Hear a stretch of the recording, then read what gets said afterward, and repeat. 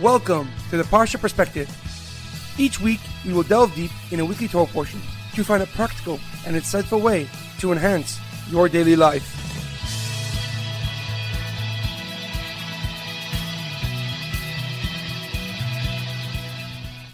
Thank you for tuning in. My name is Rabbi Shalom Yamini, and each week we will look into the weekly Torah portion to find practical and insightful ways to enhance your daily life. This week's Parsha Perspective is in honor of the birthday of Ella Sylvia Leah. May Hashem give her and her family much success, health, and nachas. This week is dedicated to the success of the Parsha Perspective and to those who listen, watch, and share it. May Hashem bless each one of us with true happiness, health, and meaning. This week's Parsha Perspective is in loving memory of Sylvia Bas Herschel, Edward ben Ephraim, Shlomo ben Edward, and Yerachmiel Daniel ben Gedalia. May their souls be uplifted and may their memories be a blessing. This week's Parsha Perspective is in honor of the Refuah Shalema, the complete and speedy recovery of Harav Amitai ben Shoshana, Shaul ben Brita, Michaela Bas Noga, and Noga Bas Nava. This week's Torah portion is Parshas Shemos, the sound of silence, and we begin the second book of the Torah, Sefer Shemos.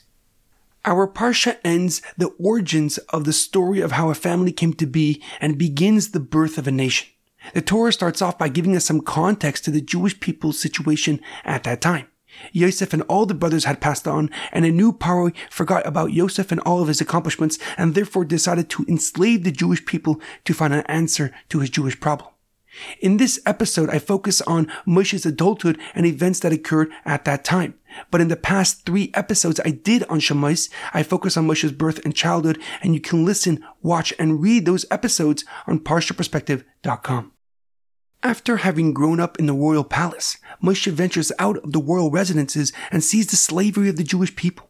He sees an Egyptian slave master hitting a Jew and decided that he can stand by no longer as his brothers and sisters were suffering. So he said God's holy and secret 72-letter name, instantly killing the Egyptian.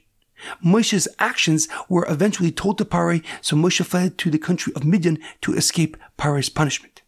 When he arrived, he went to the city well and met the 7 daughters of Yisro, the chief priest of Midian. And after helping them draw water for their animals, the sisters returned home and told their father what happened. Yisro then invited Moshe to stay and eat in his home, and Moshe eventually married Yisro's oldest daughter Tzipporah and became the shepherd for all of Yisro's animals. Once while shepherding the animals, Moshe came across the burning bush. And as Moshe stepped closer, God called out and said, "Stop! Do not come any closer and take off your shoes because you are standing on holy ground." He told Moshe that he has heard the cries of the Jewish people and wanted Moshe to lead them out of Egypt. But Moshe objected. He argued that he has a lisp and therefore cannot adequately represent God's holy words.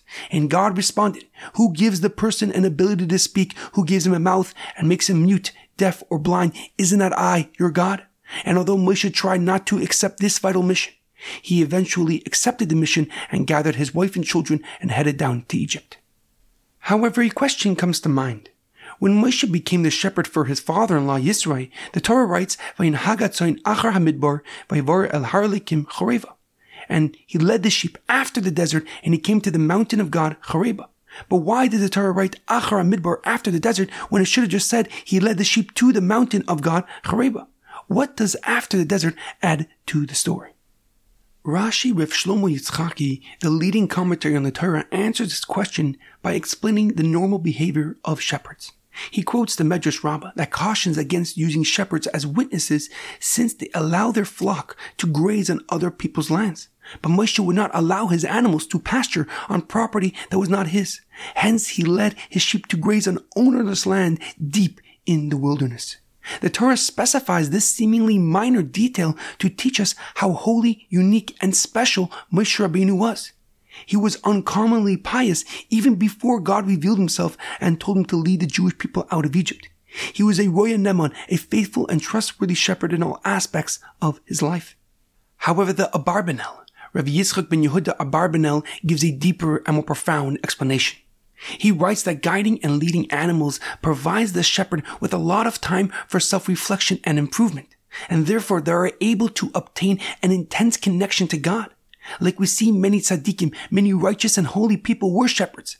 Avraham, Yitzchak, Yaakov, all the 12 tribes, the 12 sons of Yaakov, Moshe Rabbeinu, David HaMelech, King David.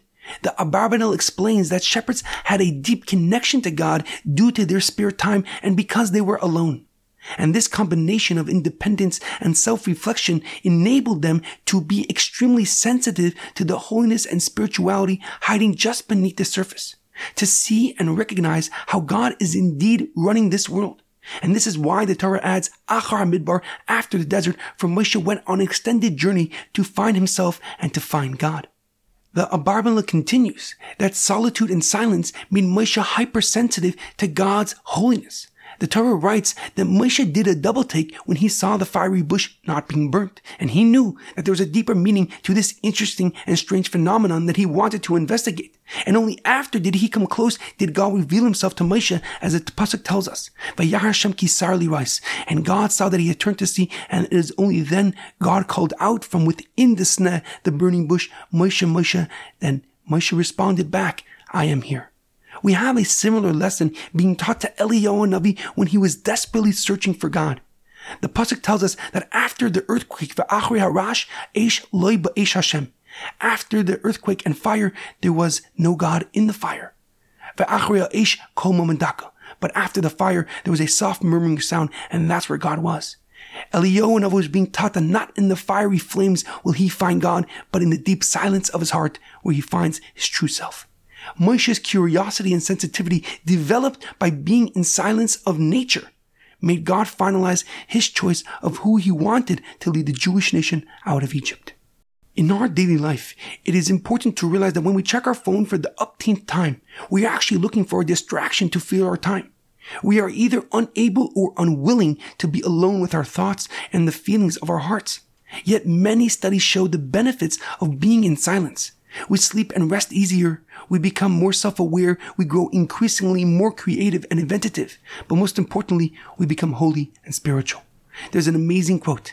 "In the silence behind what can be heard lies the answers we have been searching for so long." Have a great weekend and good Shabbos.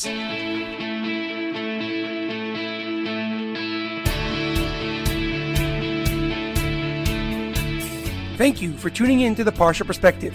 Check out our website, theparshaperspective.com. Send thoughts and comments to theparshaperspective@gmail.com. Till next time, thanks for listening.